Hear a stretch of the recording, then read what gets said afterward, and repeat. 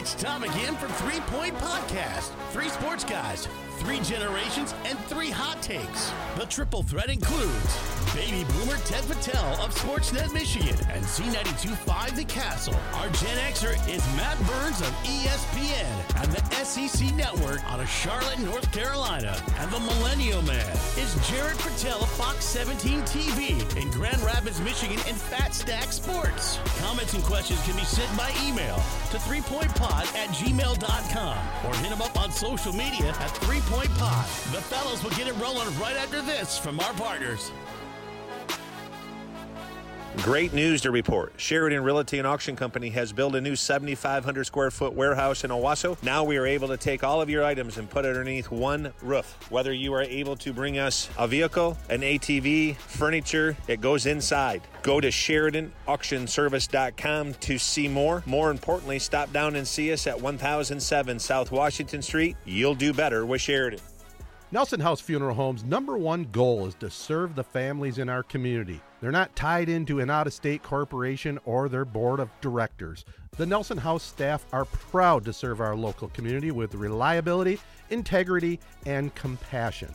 The top priority is caring for our friends and neighbors, being right there when you need them most. With unique service to represent unique lives in mid-Michigan, ensuring your loved ones receive the honor and celebration they deserve. The business started in 1880 and continues the tradition today with chapels in Owasso, Chesaning, and New Lothrop. For more details, see them on the web at nelsonhouse.com or call them at 989-723-5234. Rivals Tap House and Grill is the area's go-to spot for the best in food and drink. Meet up with your friends and catch your favorite sporting events on over 20 high-def flat-screen TVs and our 120-inch projection screen. Rivals can handle your large or small parties and is an awesome spot to put on your fundraising events. Weekly food and drink specials including gourmet burgers, wings, pizza, homemade soup, and salads. Rivals also stocks a large selection of craft and domestic brews. Rivals Tap House and Grill, the official gathering spot of 3 Point Podcast, located on the corner of Shiawassee and M21 in Corunna. Well, welcome to episode 140 of 3 Point Podcast. We are down to 22 days to the election and 80 days to the end of this awful 2020. Our partners include Advanced Elevator, Corunna Connection, Hankered Sportswear, Rivals Tap House and Grill, Nelson House Funeral Homes, Sheridan Auction Service, and Z92.5 The Castle. Okay, so this past weekend, I don't know if this is something that's just like maybe not a millennial problem, but a Gen Z problem, is you guys know the dances at school and other places like that, it's turned into like grind fest. Well, the only problem with that, that's awesome, and I know, Ted, you've said it before, that you wish you could have experienced that. We had the only thing close to it. Dance in the day, like the square dancing, but the only problem with that is I've realized weddings. You know, there's grandmas around, parents around, the lights are on, it's a little bit more family-friendly. The dancing is something I've never really partaken in, and I've realized that I really don't know what the hell I'm doing when I'm on the dance floor. So I just figured I'd open that up. What do you do? What do you do? Oh, wow. I can see that, because I think as far as if we're talking specifically wedding, I think it's big on like what the vibe is of the whole wedding. Because I've definitely been to a couple that were dry, so no one was drinking. I've been to a couple that, you know, maybe only a few people were, and the dances were just the typical cha-cha slide and, you know, the chicken dance. And then I've been to a few, like, I mean, my wife and I's reception was rowdy. I mean, it was like me and my boys back in college again, and some other ones like that where it's an open bar, and I mean, it's just, you go out there and it's like it's a club and it's a good time. So I think it just depends. The big thing is, like, it depends on the wedding. And if you're with a bunch of your friends, and I mean, yeah, maybe you don't want to be like embarrassing, you know, you got grandmas and aunts and uncles watching, but I think most people understand a wedding. It's a good time. You're partying. Everyone's dressed up. You're celebrating love, and you're having some drinks, and you're there for a good time. So get out on the dance floor and just let loose. Now, Jared, you didn't dance at Jessica's or Amy's. Is that what you're saying? I did not. I was probably the only sober person in those weddings. If you remember, there was no kids allowed. I don't remember which wedding it was, but I was like the last one that made the cut. Oh, yeah, you were. That was Jessica's. Kids were allowed to Amy's, but yeah, I get you. I understand. You know, and you know, Matt's kind of right on that. At weddings, you're having a good time, you're celebrating, you're definitely getting cocktails in you when it's not a dry wedding. And once they start kicking in, you get out there on the dance floor, and it doesn't matter how silly you look, because you do look silly when you watch the video back, especially on the fast stuff. But, this is a generational thing, and really at my age, as far as dancing goes, it's pretty limited to, the slow dances, if you know what I'm saying. I mean, we didn't do the... You guys really didn't answer my question. You guys basically said, well, it depends on the different varying weddings. What do you do? Flat out, what the heck do you do on the dance floor? You mean you want us to describe how we jerk around or what? You don't even know. I've never seen you dance. You don't dance. I was out there quite a bit at both Amy's and Jessica. I get out there and shake it up, kind of a cross between Elaine from Seinfeld and the Twist, maybe, and...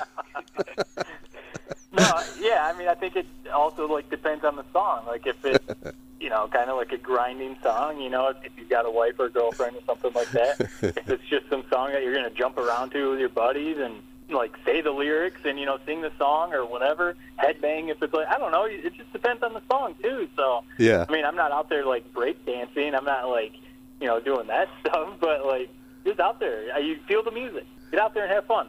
That's what it comes down to. Yeah, the millennial thing is the grind, right, Jared? You guys are grinding on each other pretty much any upbeat song with a lot of bass. Pretty much any song other than a slow song. Uh-huh. Yes, that's basically what you do. That's all I've learned. I was molded in those streets, not in the, I don't even know, swing dance or whatever the heck you guys... What did you guys used to do at your days? Ted, when you were in high school, what did you guys do? Well, like I said, if I have to call a dance, it would be kind of a combination of the... You know what the twist is? This was a 60s dance. That's what you guys do. Where you just kind of twist sideways, and it depends on the music. I will tell you this. I was an early proponent of a Motown grind, and what I'll say on that is when I first met my wife, we actually... the story is I dated her for a while before we both got married to other people, and then we connected later on. But when I first went out with her, we used to go to this nightclub in Flint called Contos, and she introduced me to this dance called the bump. And it's kind of like the grind, but you kind of dance sideways and you bump your hips, and then you turn around and you bump your asses. That's about the only way I can describe it, but it was all kind of... R&B type of music back then, to dance to that. The only way that was fun for you is if, knowing you probably had a few pops out the parking lot.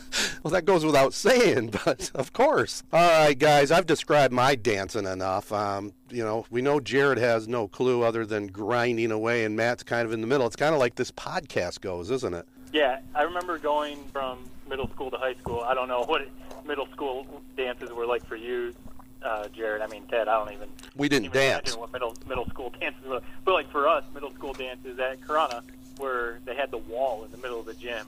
One half was where the DJ was, and basically just everyone standing around, the guys just watching the girls dance. And then the other half was they had a basketball court, where you could shoot hoops. That's where most of us spent our time, was playing basketball during the dances. But then you went up to high school, and there was actual dancing and grinding going on. I just remember being deer in the headlights the first time grinding at a high school dance. So I mean, I can understand I don't know if you're not sure what to do, but I think the biggest thing is you just have fun. You go out there, you feel the music, you jump around, you dance, you sing the song, you have fun with your buddies, and if you've got a girlfriend or someone, grind away. Yeah. It's fun. Yeah, I remember the first time you nailed it right in the head with how the middle school dance went for me, except for me it was dodgeball. So while everyone else was dancing or being a wallflower on the other side, I was just playing dodgeball. And I remember my very first dance, my freshman year. I just was telling somebody this story. I don't remember who, but I remember my freshman year. We went out to eat at a P.F. Chang's or something with me and I was with a bunch of sophomores. I was the only freshman. I remember we had a little powwow in the bathroom, all the guys. And I remember I basically was how do you even grind? What do you even do? And it erupted into laughter, and I never got an answer. Kind of like how I never got an answer from you guys on how to dance, but I guess you just got to kind of figure it out, just like I did when I was in high school. Just kind of hit the dance floor, and you figure it out after a few dances. That's pretty much it, and it's funny, because you know, as old as I am, our junior high dancers were identical to what you guys described. The guys played some basketball at one end of the gym, and the girls were dancing on the other side. And the only guys that danced were nerds, and that was just the way it was. High school, a little different, but I can't describe how we danced any clearer than the twist, a modified twist with a little air guitar mixed in. That's about it. I can imagine Ted. Look at those nerds dancing all the girls while we're playing baseball. Yeah, what did I know, right? All right. We're going to get into some NBA Finals. It's over. The bubble worked, and we're going to get into that. But I want to tell you about Advanced Elevator Company. They have the best trained professional field technicians for installation, troubleshooting, and repair of elevators, the best in the entire Midwest. Centrally located with headquarters in the heart of Owasso, an area business leader and a longtime huge supporter of the Corunna Public Schools and a proud member of the Shiawassee Regional Chamber of Commerce. Also, Hankered Sportswear. They're the area's go-to clothing and more printing business with many loyal customers. The Hankered Sportswear team prides themselves by giving a good product at a great value. 100% guaranteed to satisfy your expectations. Owasso, Corunna, and St. Paul School Spirit Wear in stock. They're located in downtown Owasso at 116 West Exchange Street.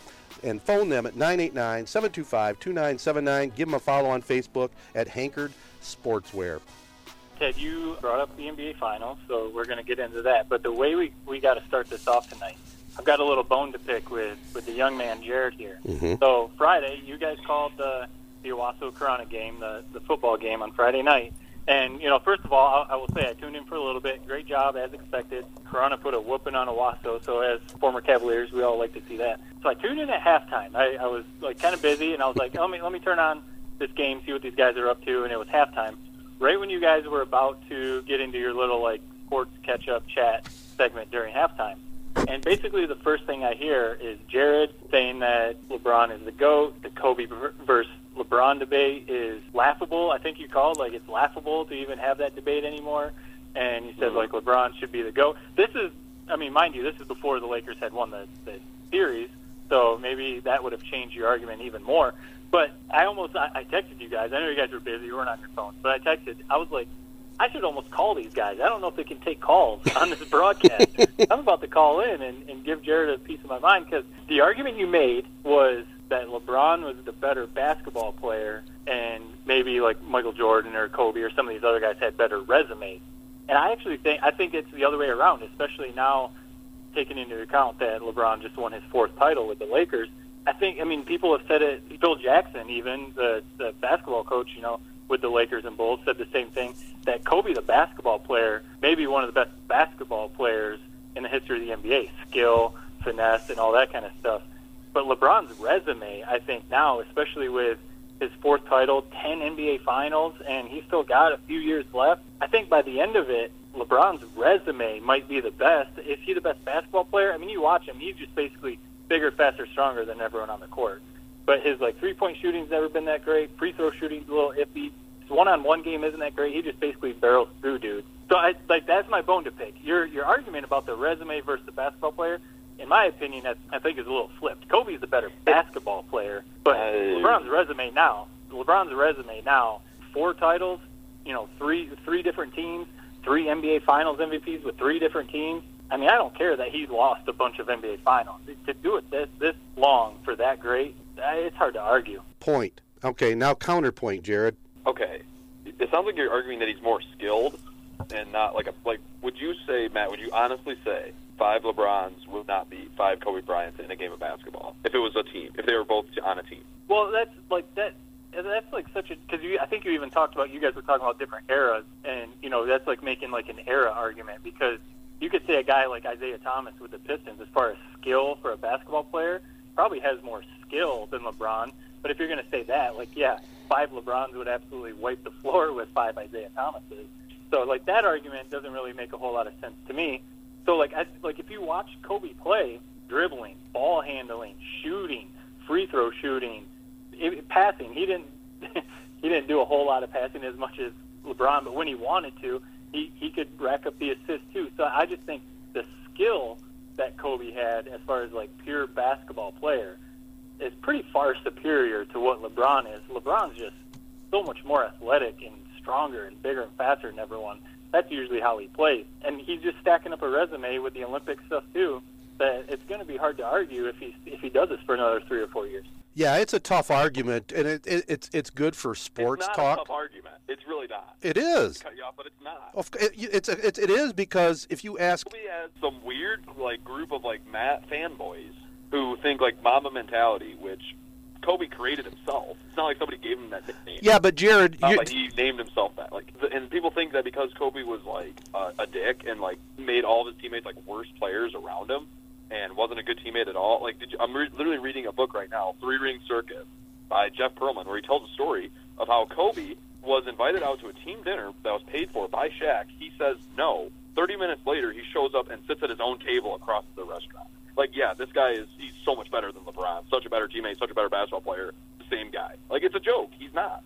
And there's this small little fraction of guys like Matt who want to bring the argument up. It's not even an argument. You don't see it on SportsCenter anymore. It's LeBron versus MJ now. All day today, that's all you saw, LeBron, MJ, no Kobe. Well, there is a lot of that. I will give you that. But don't you think your viewpoint is tainted just a little bit because that's all you know is LeBron? I watched Kobe. You watched some of it, but you were just a young, snot-nosed kid at that time.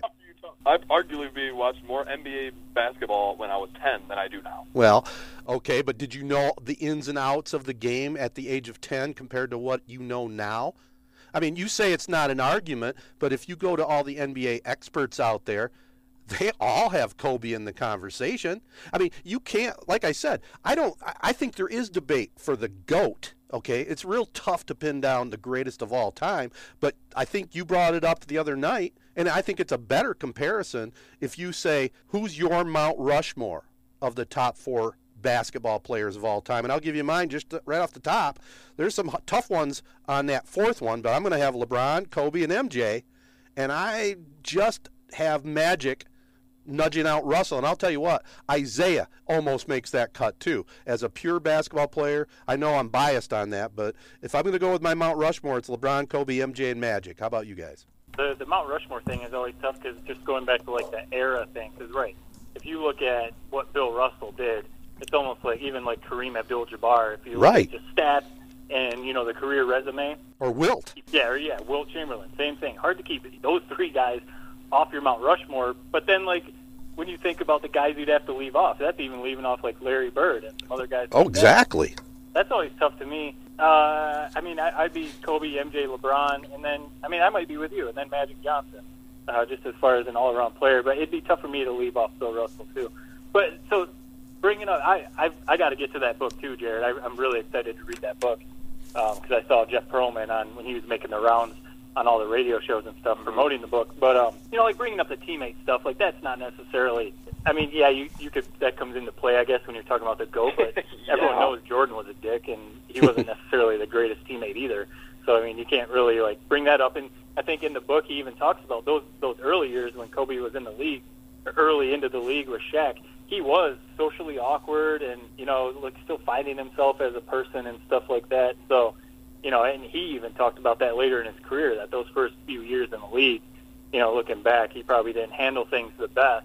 You can't hold that stuff against him. I think just saying pure basketball player, I think most people would probably agree the basketball player Kobe is better than LeBron. LeBron can just dominate a game so much better. You can see that. He can just dominate a game. He can rebound. He can distribute. He's actually developed a little bit of a three-point shot.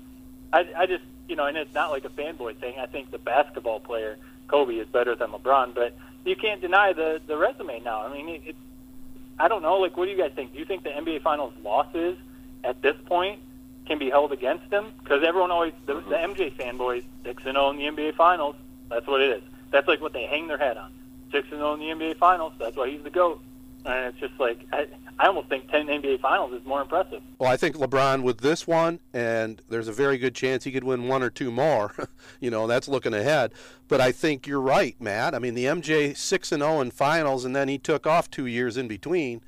It's hard to argue that. When you're perfect, you got to give a guy a little extra credit for that, I think. Yeah. I don't, because the fact that he's there every year, I know that it was in a weak East, but he really, the two of those losses, he should have easily probably won. 2015, the Warriors' first title, when it was basically him and Matthew Dellavedova against the Warriors, that should be literally pretty much just counted as a win because they won 2 games. If you remember, they're up 2-1 in that series. Right. And he was by himself totally. But, Matt, I got to go back to it. This Kobe argument. I could go on for hours about this. If you're arguing that he's, like, more skilled and, like, LeBron has all these physical gifts, I mean, what do you want LeBron to do?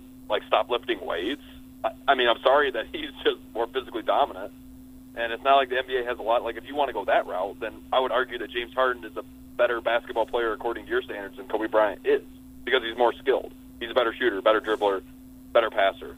Like, I don't understand that argument, really. Yeah, I'm not holding LeBron's physical gifts against him.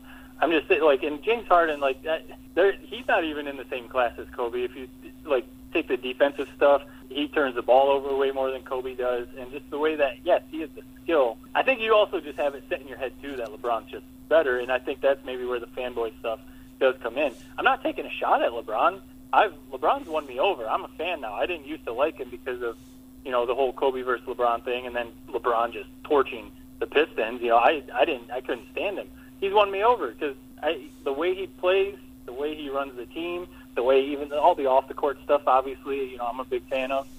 I'm not taking any shots at him. I just think the basketball player, Kobe, he's a better shooter. He's a better ball handler. He's a better defender. LeBron's never been an elite defender, and Kobe was on the first-team All-NBA basically his whole career. So I think just all-around basketball, Kobe is there.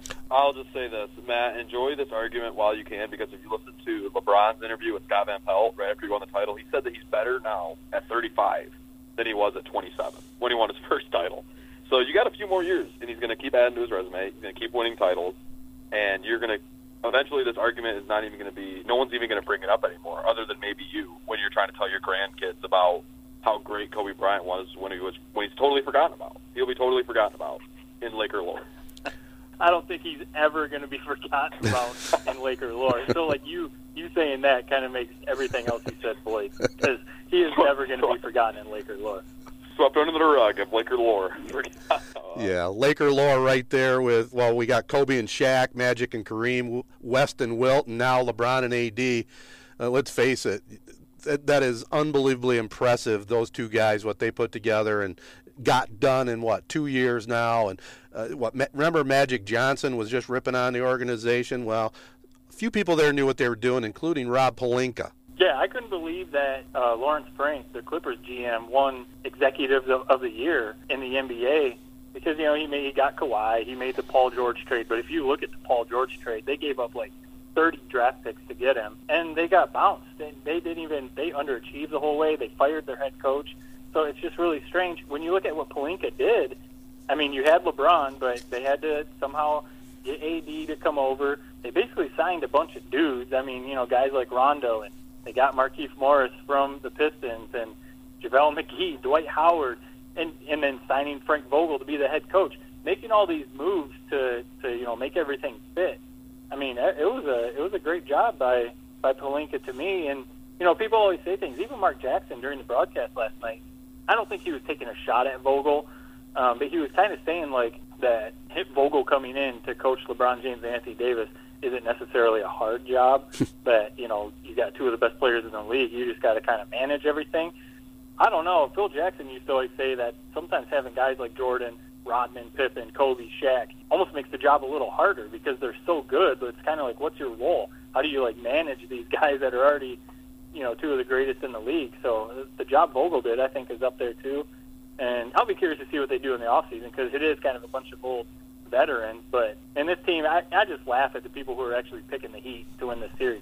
I know it was fun, and, you know, like they were like playing really well, and we talked about like the 04 Pistons vibes, but it was like, in a 7-game series, there's no way, barring any injuries, the Lakers were going to lose. Yeah, it cracks me up because it's like people will say like, "Oh, he were injured, this or that." Dragic was 50%. No, it literally took Jimmy Butler everything he had in his tank to win a game by 1 point. You saw him; he almost died on the court, literally leaning over whatever that thing was right after he got fouled right at the end of that game. He was dying on the court, and that's what they needed to even beat the Lakers twice. What a performance by him, you know, in a losing cause. I mean, and they couldn't keep him happy in Philadelphia. It's just it scratches your head sometimes when you see some of these moves. The guy can play. I don't know, and it seems like he seems like his teammates like him too. You know, so I don't know. Sometimes I guess it's just a fit, you know, and things click. but he had a hell of a series too. Yeah, hell of a series. And, yeah, I think that's a testament to, like, Pat Riley and Spoelstra and the Heat. They seem to just be, like, a great franchise. I mean, like they had Shaq and Wade, and then they went through the big three with LeBron, Bosh, and Wade. And then they've kind of had to rebuild this team and kind of with a bunch of role players. I mean, Butler is definitely a superstar, but, otherwise it's Duncan Robinson coming on and drafting Hero and Adebayo and stuff. So, I mean, they did an awesome job building that team too. And I guess that's just what it came down to. I know people said Adebayo was a little banged up, but I don't think he was going to truly, like, change the series. Lakers were just a better team. It's not taking a shot at the Heat. They were playing great. Lakers, they were just all around a better team. Yep. Like seeing guys like Rondo and Dwight Howard, like, as a Lakers fan, I couldn't stand those dudes. Even LeBron back in the day. So it was kind of funny to be, like, cheering for those guys. It'll be very interesting to see what happens when the team that's really been quiet and just watching from afar, Golden State, when they're back healthy, what's going to happen in the matchup out west. That could be a lot of fun seeing them and the Lakers go at it next year. Hey, feel free to take them. 8-1 odds to win the title next year. It was like 13-1 no more than 24 hours ago, so people are hammering them. Wow. Hard. I don't really understand why, but overall, before we wrap up the NBA, what do you guys think is, like, what was your overall, like, thoughts on the bubble? Was it a success? Because I think it was just basically a huge success. The fact they had no positive cases somehow basically that entire time. 172 games. Play didn't drop at all, really, yep. I thought, for, like, playoff basketball. And they handled it perfectly, like, really since the pandemic started, like, with Rudy Gobert. Like, they basically handled it perfectly from that time on. It's crazy. 100% agree. Yeah, I mean, Adam Silver, we've talked about it before. He sure seems like he's probably the best commissioner of all the major sports. And, yeah, it's they set it up great. They talked about it last night on the broadcast that, like, everyone involved, Disney and all the employees at Disney, kind of buying in or whatever, and all the NBA players. You had that one, Lou Williams or whatever, kind of left and maybe started to screw stuff up. But otherwise, no cases. And, everyone bought in and stayed in their hotels and stuff. So I don't think the play dropped off either, like what you said, Jared. I thought it was maybe because I'm an NBA fan, but the play was entertaining. And maybe at first it was a little rusty, but otherwise the playoffs were great. And, I mean, it was fun. I'm just curious, you want to enjoy the moment and, I guess celebrate the bubble being successful. But now I just wonder, like, what's the NBA going to do now? Like, because, obviously they go into their off season, I guess, now. But are they going to try and, like, have a system, like what the MLB kind of did? Or, you can't, like, go back to the bubble again for the whole next season. So I'll be curious to see how the NBA handles next season, which should be starting basically now. Yeah, what was the latest? I know we've talked about that ideally, especially with the way that this season shook down and just finished, I think they should just start Christmas Day and then go from there. I think they were talking about starting somewhere around Thanksgiving, though. No, I believe that the plan is still for Christmas Day because I saw that they officially locked in for Ferguson's the start of free agency. All right. So they're going to go off of that, I would guess, and I would think that December 25th would be like their target date to start. But they might even push it back a little. I'm fine with it if they want to wait, but I would definitely love it if they start right on Christmas. That would be perfect. Christmas Day would be cool, but that's what? Yeah, that's like 2 months away. So that's going to be like, a 2 or 3 week off season, and then you're back to practice. So, yeah, it'll be cool to see what they do. Welcome to LeBron's life, man. Can't be like Kobe Bryant, who wins a few titles earlier in his career and then bounced early the rest of his career. So, all right, let's see what both you guys know about football. We'll get into that next. Let's let our listeners know, though, about Sheridan Auction Service. They always have a wide variety of items and real estate on their docket. Stay up to date by checking their website at SheridanAuctionService.com and come check out their brand new warehouse with all kinds of goodies going to be stored inside there. Nelson House Funeral Homes, their number one goal is to serve the families in our community. The top priority is caring for our friends and neighbors and being right there when you need them the most. See them on the web at nelson-house.com. And our friends just down the road here in Corunna, Rivals Tap House and Grill, the official sports bar of 3 Point Podcast, open again for dine-in service. All kinds of great specials. Come on out for the high school football game of the week on Friday nights. They put it on the 10-foot screen, either Owasso or Corunna featured, and our game last week was on there, and I don't think Trojan fans were very happy with that one, 55-0. And Matt, you'll like this. Jared and I, our broadcast was on the video feed for that game, and we'll be back on this Friday night as well. Oh, nice. They played the Castle during the feed? Yeah, we figured it out, plugged it in, and got a lot of good comments on that. That was a lot of fun. That was high school football. And, before we get into college and pros, since I'll segue from high school football, a couple records were broke. Jared was tied for the record for touchdown passes in a game with 4, and Jaden Herrick, the junior quarterback, flung up 5 of them. So he had a big game, and then Nick Steinecker pulled in 5 touchdown catches and also had 8 receptions on the game. That tied one of your records there, Matt, though I'd have to give you the nod since you did it 2 times with 8 catches. Did it 2 times, and 1 time in a playoff and 1 time against a really good Chesaning team. So I'm not taking a shot at Owasso. 8 catches is impressive. 5 touchdowns, that's a hell of a game. Yeah, he had a great game. Here's what I'll say about that is, Matt, I hate to say it, in terms of the way football is going, passing records and receiving records, they're not going to be around for much longer. They're going to keep getting broken, sadly. That is definitely one thing. I know around the time when I was playing, we were still definitely, even our quarterback, Kyle Clough, he broke a ton of records too. So we did pass a good amount, but especially Corona, at that time, we were still definitely run heavy. And, through the 90s and obviously back in Ted's days and stuff, it was more power football. Mm-hmm. Around when I was playing is when things started shifting towards, a little more spread offense and, passing a little more. So yeah, and then definitely, Jared, I know when you guys played, you guys were slinging it all around the field. So, I wouldn't be surprised if those records start to fall here soon. Well, for those of you keeping score at home, Jared still has 4 high school records. Matt has 2 outright, 1 shared, and I still have 2. And I caught a lot more passes from the opposing teams than my own quarterback. So that's how it was back in our day. It's embarrassing that your record is still, because it's such a preposterous. How were the quarterbacks so bad that you had 10 interceptions in 9 games? No, I had 13. 13. Don't shortchange me. You knew that passing was in infancy when that was the case. 13 interceptions in 9 games, young fella. That's I know you're saying the quarterbacks were probably bad, which may be true, but that takes some skill from the corner to be able to read those passes. They might have been throwing a couple ducks up there, but you still got to make the play. You still got to catch the ball. Well, yeah, I'll tell you how it really was. I had really good hands. I did. I had excellent hands. I played free safety my senior year when I got to 13, and there were some pretty bad quarterbacks, and I just played center field, and I think they've become more elaborate nowadays with some of the schemes, but back then I had pretty good peripheral vision, so I would watch the quarterback's eyes, and you're not going to throw the ball anywhere that you're not looking, especially back in those days. So that was pretty much the key to it. So I'll take it. That's a long-time record, though, boys, 73, all the way back to 73. That's a long-standing record for sure. Well, let's get off my Al Bundy remembrances and let's go to college football. Today the schedules were announced in the Big Ten, the times.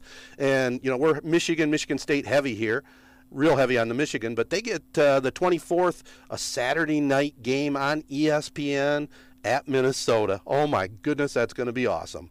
What do you think? Yeah, you have to wonder if game day might be there. The first weekend that Big Ten is there.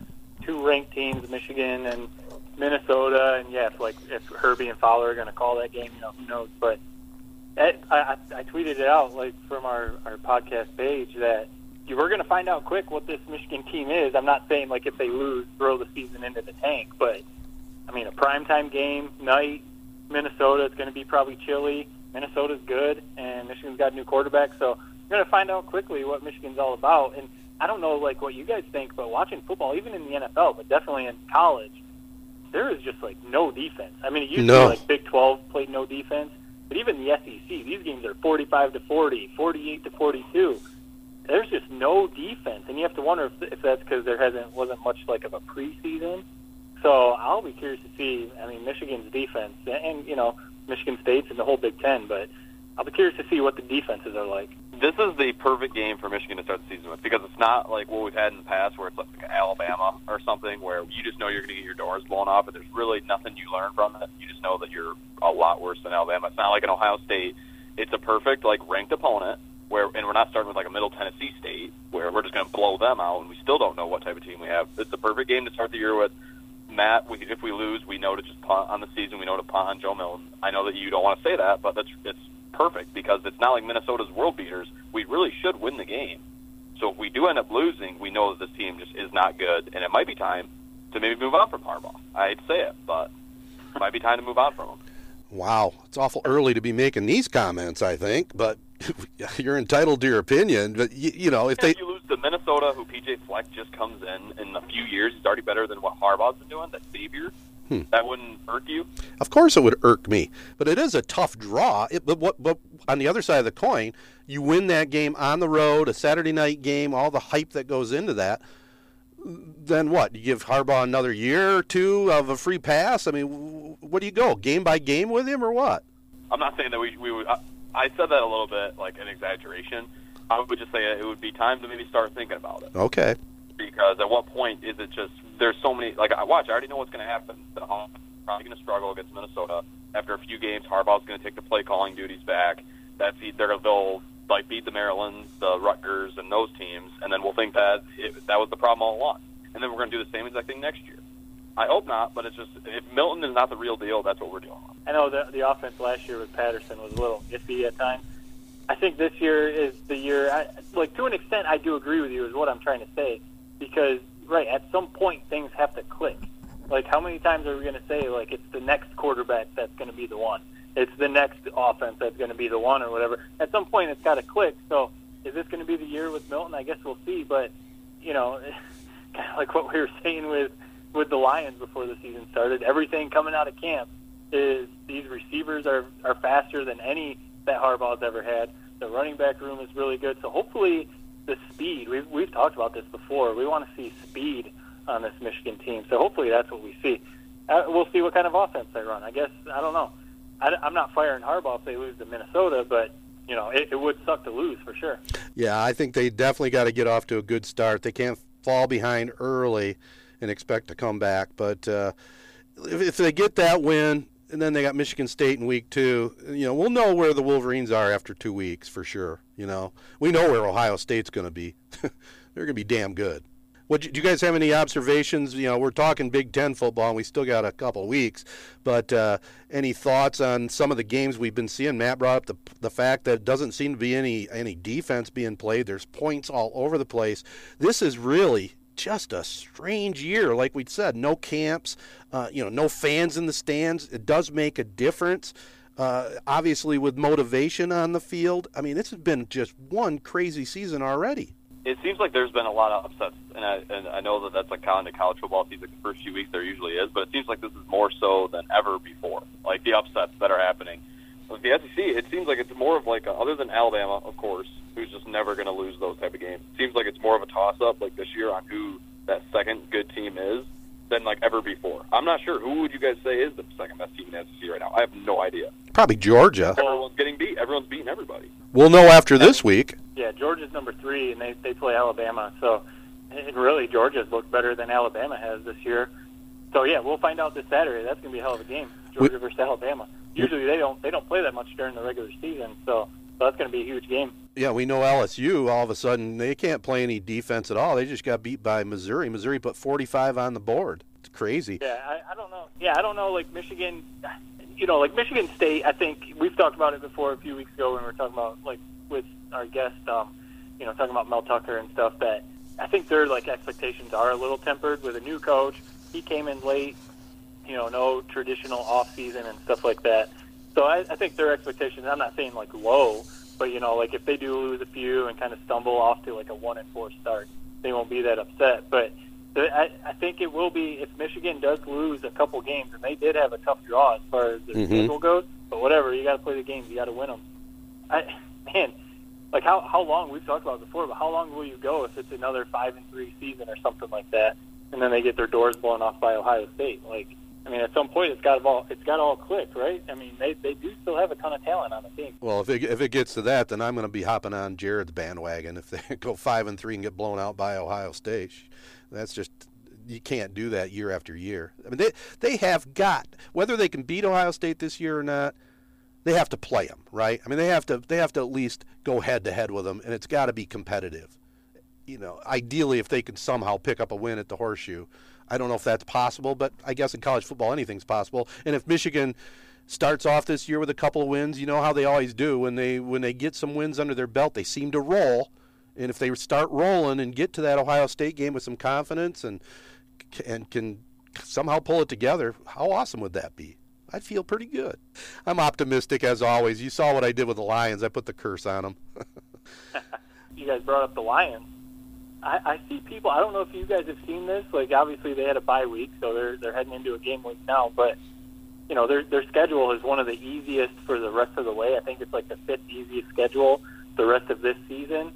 And I've seen some people, you know, the quote-unquote experts say that the Lions are going to fight themselves back into a playoff spot. And I know I predicted like 10 or 11 wins this year, but the play that we've seen so far does not show me even an 8-8 team, but definitely not like a 9-7 or a 10-6 team. Like, you guys, like, why even bring? I guess they must believe in the organization too, that they're going to fight back. Because I was going to say, like, why even bring Patricia back if you know that you're just going to go 3-13 or 4-12 and fire him in the offseason? Yeah, that's a fair question. I mean, of course, the Ford family, ever since they've owned the team, they give the coaches a long leash, and I'm sure they're just figuring, hey, we're paying the guy. We might as well let him run out the season. Hey, if they can turn around, great. If not, well, at least he earned his paycheck by showing up every day and coaching them. That's all I can figure out. You know, I did see some of that stuff about the Lions' schedule coming up, and it's pretty favorable on paper.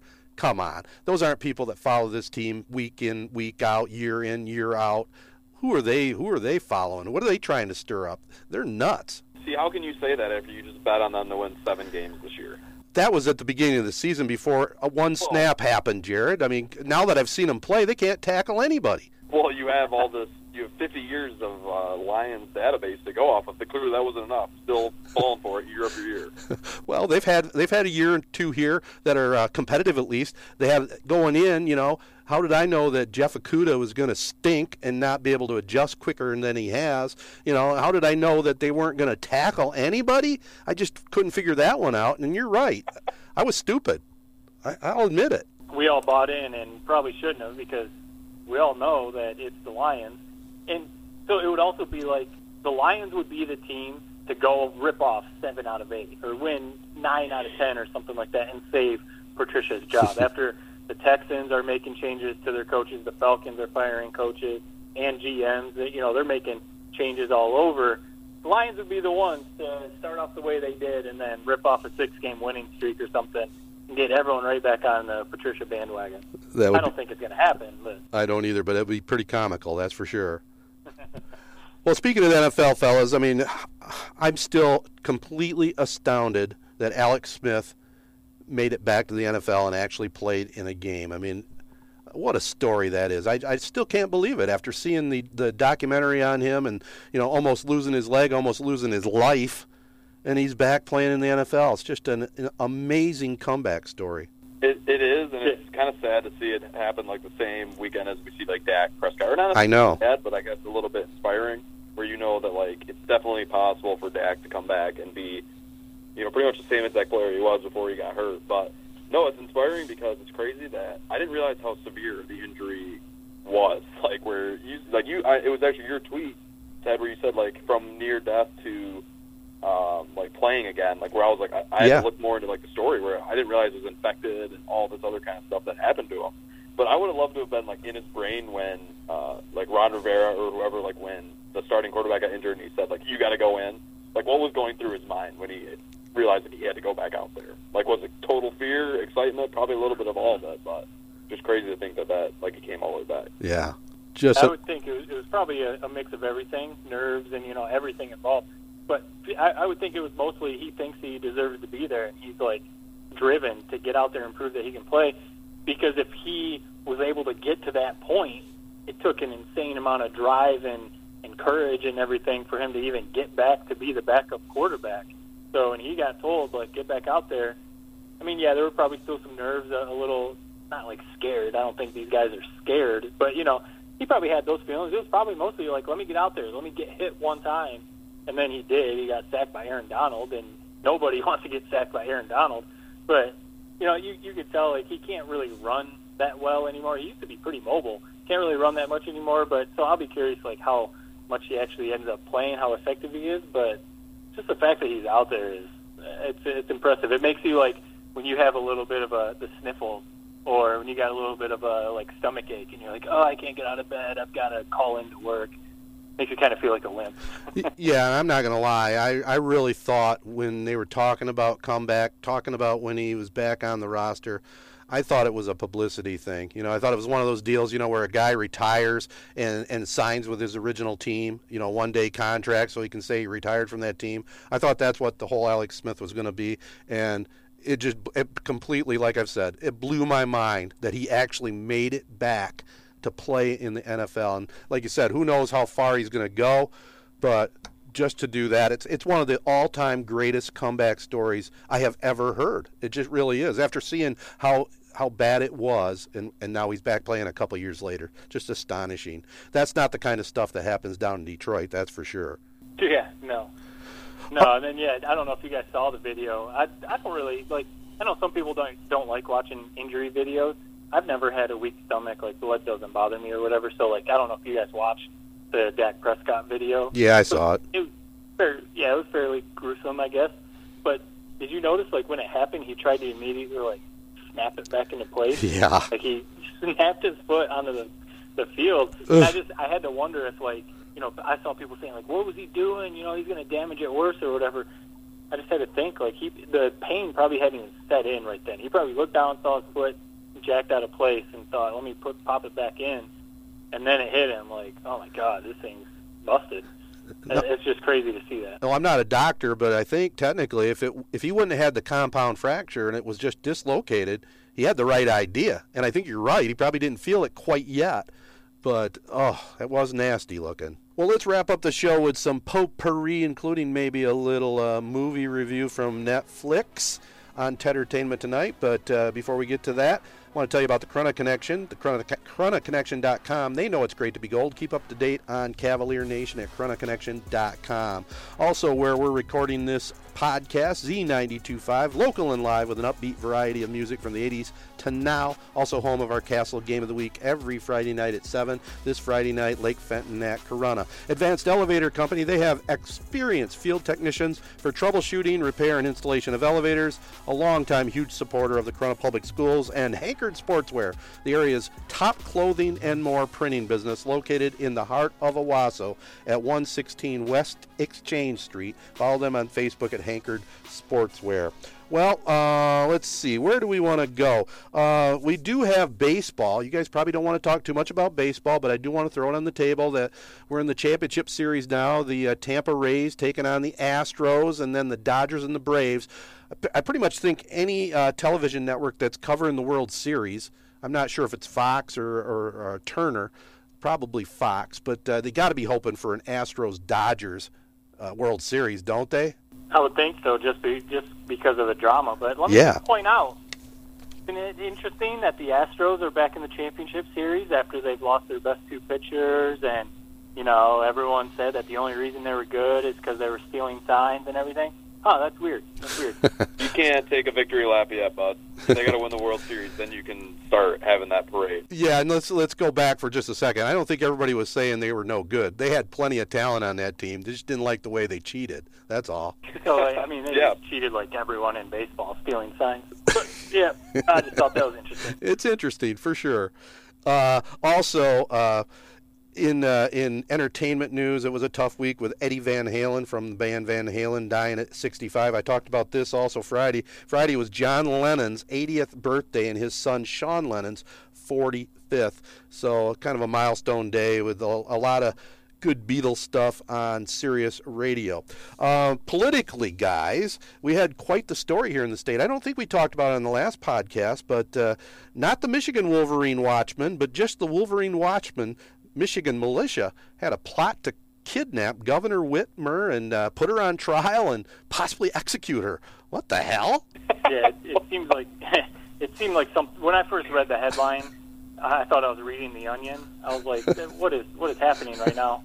And I know we don't get like deep into politics, nope. But it's kind of like a little, I don't know, like what the right word is, scary or whatever, how extreme some people are going with their beliefs. And I don't know if it was like this back in the 60s or 70s, or, you know, Ted, you were the only one around out of the three of us back then, but it just seems like, man, the divisiveness, people are so far, one way or the other, so far on the left, so far on the right, that they just hate the other side to the point where they're going to kidnap and possibly execute the governor. Like, what is going on? Yeah. It's insane to me.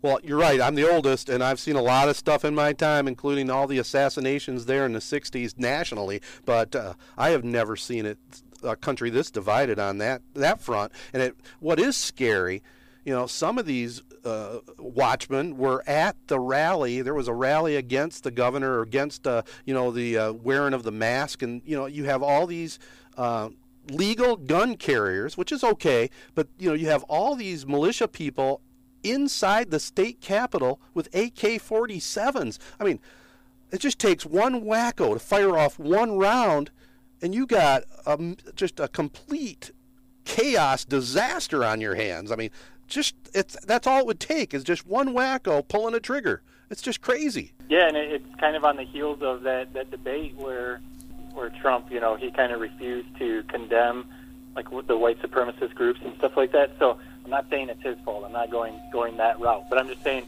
like, if some leaders could come out and just say, like, don't do this stuff, kind of like with the masks. If some of the leaders would have come out and said, let's wear masks, let's try and get ahead of this. You know, if there was some leadership in that sense, instead of trying to continue to divide people, maybe it would help a little bit. Who knows? Yeah, and you know, we're all three Corunna Cavaliers. How about a shout-out to Radical Sheriff Darleaf, class of 1983. You saw that video floating. He was hanging right with these militiamen. Is he from the Grand Rapids area, do you know? He's a Corunna alum? Yes. 1983. Graduated with your old man. That video is funny because the reporter, Aaron, I know him at Fox 17, it's going viral, and I had no idea that idiot sheriff is from Corunna. There you go. We tied it all in together. All right, that's enough on our political stuff. All we'll say is, just vote. Vote. We don't care who you vote for, but use your right. Hopefully we have a record turnout and everybody gets out there and exercises their right as an American to have a say, at least, in the presidential election and all the other elections. All right, let's take a look at some Tedtertainment tonight. And Matt, you started it. You posted something and I'm sure it was because probably your daughter and you watched it, but Hubie Halloween, an Adam Sandler movie on Netflix. It kind of piqued my interest. I watched it. And before we comment, I know Jared thinks it's just silly that we watched that movie. Yeah, it's a little silly. I mean, that movie is made for, like, 5-year-olds. And it's funny how the youngest guy on the podcast, it wasn't even worth his time. But you guys made sure to watch it. So thanks for that. Thanks for your service. Well, I'm sure Matt will agree with this. I mean, it has Adam Sandler, and it had a lot of funny moments. It was pretty good. Well, I mean, first of all, it definitely was not made for 5-year-olds. Because I'm not saying it was like R-rated, but I didn't watch it with my daughter. It was my wife and I. But okay. Yeah, it definitely wasn't. It's not a kid Halloween movie. It's definitely not like, you know, a lot of like a slasher movie or anything like that. But yeah, it's a goofy Adam Sandler movie. It's not going to be up there for any awards or anything like that. I think the hate for Adam Sandler is on the same level as like how people just rip on Nickelback. It's like cool to say that you hate Nickelback and stuff like that. And I think that's where it is with Adam Sandler movies. People just, like, rip on Adam Sandler, and it's like, I don't know, like, what? If you don't like his comedy, I guess maybe that's one side, but I don't get sometimes why people rip on Adam Sandler movies so much, because for me, personally, like, you know what you're getting when you're going into it. It's going to be goofy. There's going to be some dumb comedy. There's going to be some funny moments. The acting isn't necessarily, like, award-winning acting. And, like, you know, usually there's a decent, like, moral. There's a decent lesson or something like that. So for me, like, that's all I ask. 90 minutes, Halloween, you know, it's kind of like Halloween time, so cool to watch a Halloween movie. I like Adam Sandler. I laughed a few times. I don't know. I'm not upset with watching that movie. I'm not ashamed either, man. I'll tell you, I like Adam Sandler. Is he the same as he was when he was Happy Gilmore? Probably not, but it's still, the character he played was like Bobby Boucher, kind of, wasn't it? Would you say? To me, it gave me like Billy Madison vibes. I don't know, and they actually had some characters and stuff from Billy Madison. But that's the vibe it gave me. Obviously, right, he's not 20 years old or whatever anymore, but that was the vibe it gave me. Billy Madison Halloween. Yeah. It was funny. And the super thermos he had was pretty clever, too, some of the different things you could do with that. Okay, I'm sure, I'm not going to lie, I probably would enjoy the movie if I did watch it, like just shut the brain off for 90 minutes and watch it. I probably would like it, but there's a difference between Adam Sandler movies from 20 years ago, like say in Happy Gilmore, Billy Madison, and Grown Ups 2. Right. And are you honestly going to tell me that Grown Ups 2 is a funny movie? That movie is the worst thing I've ever watched in my entire life. Was The Waterboy good, would you say? The Waterboy? Yeah. Yeah. That's prime Adam Sandler. This kind of had that vibe, I thought. Yeah. That's kind of like Waterboy, Billy Madison. That's kind of what it. And even at the beginning, this isn't like spoiler alert or anything, but Ben Stiller makes an appearance, kind of like a character from like his character in Happy Gilmore. That was just I thought it was hilarious when he popped up on the screen. So yeah. I don't know, like if you had a night, Jared, where you had nothing to do, there's no football on or whatever, I don't think you'd be. You wouldn't be upset that you spent 90 minutes watching it, I don't think. But not at all. One thing I think is cool, like the grown-ups movies, right? People always rip on those.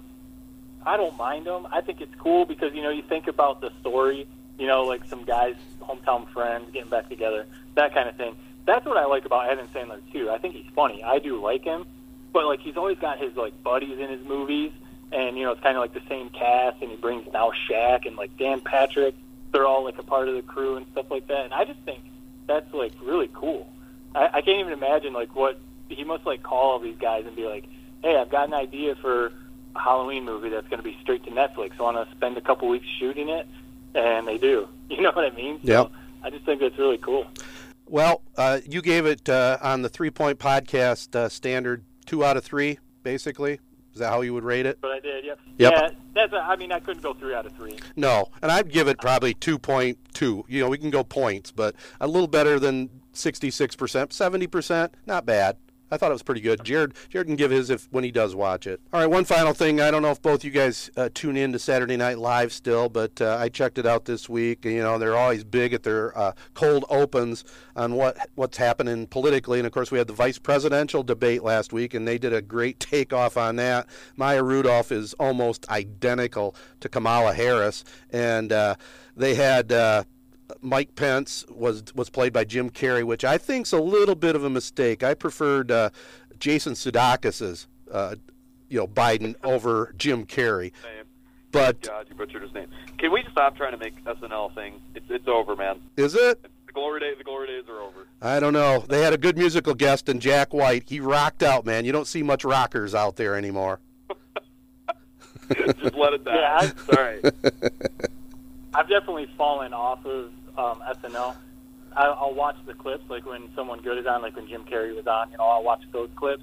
That's kind of what SNL is to me now. Like, it's like clip content. I'll watch one skit. Yep. I'll watch, if there's a good musical guest or if there's a good cold open, I'll watch those clips. I don't know if I can sit down and watch. What is it? It's an hour and a half show, or is it just? Yeah. Or I can't watch the whole. Well, I record it, and I fast forward through the crappy skits. So I usually like the Weekend Update too. I think they do a pretty good job with that. Okay, I'll scratch it off my list. No more SNL talk. That's okay.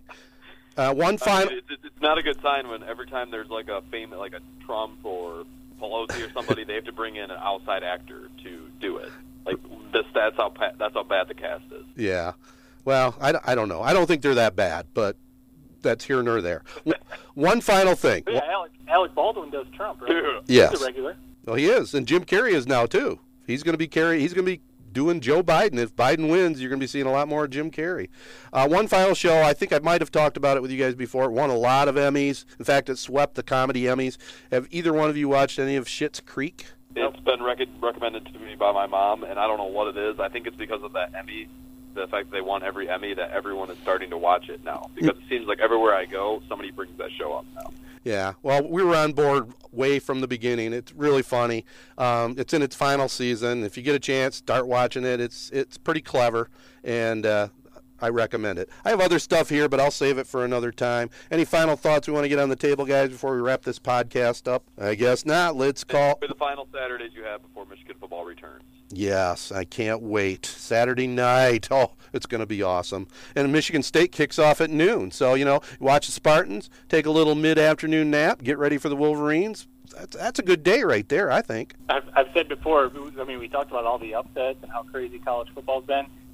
And I've asked, do we really want Michigan football to come back? We've already suffered through the Lions, the first few weeks.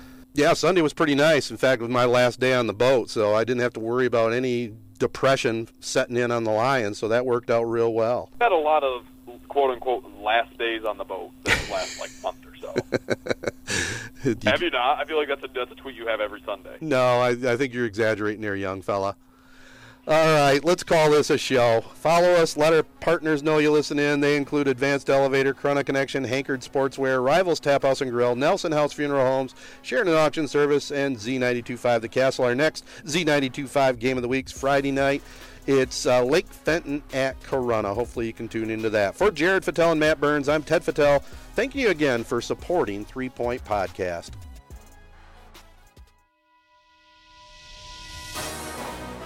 3 Point Podcast is syndicated worldwide on Sports Radio Detroit and MWSN Radio. The show is a Sportsnet Michigan production recorded at the WJSZ Mid-Michigan Studios. Spread the word to your friends and family and subscribe on Apple Podcasts, SoundCloud, or any of the other big podcast hosting sites. Comments and questions can be sent via social media at 3 Point Pod or by email to 3pointpod@gmail.com.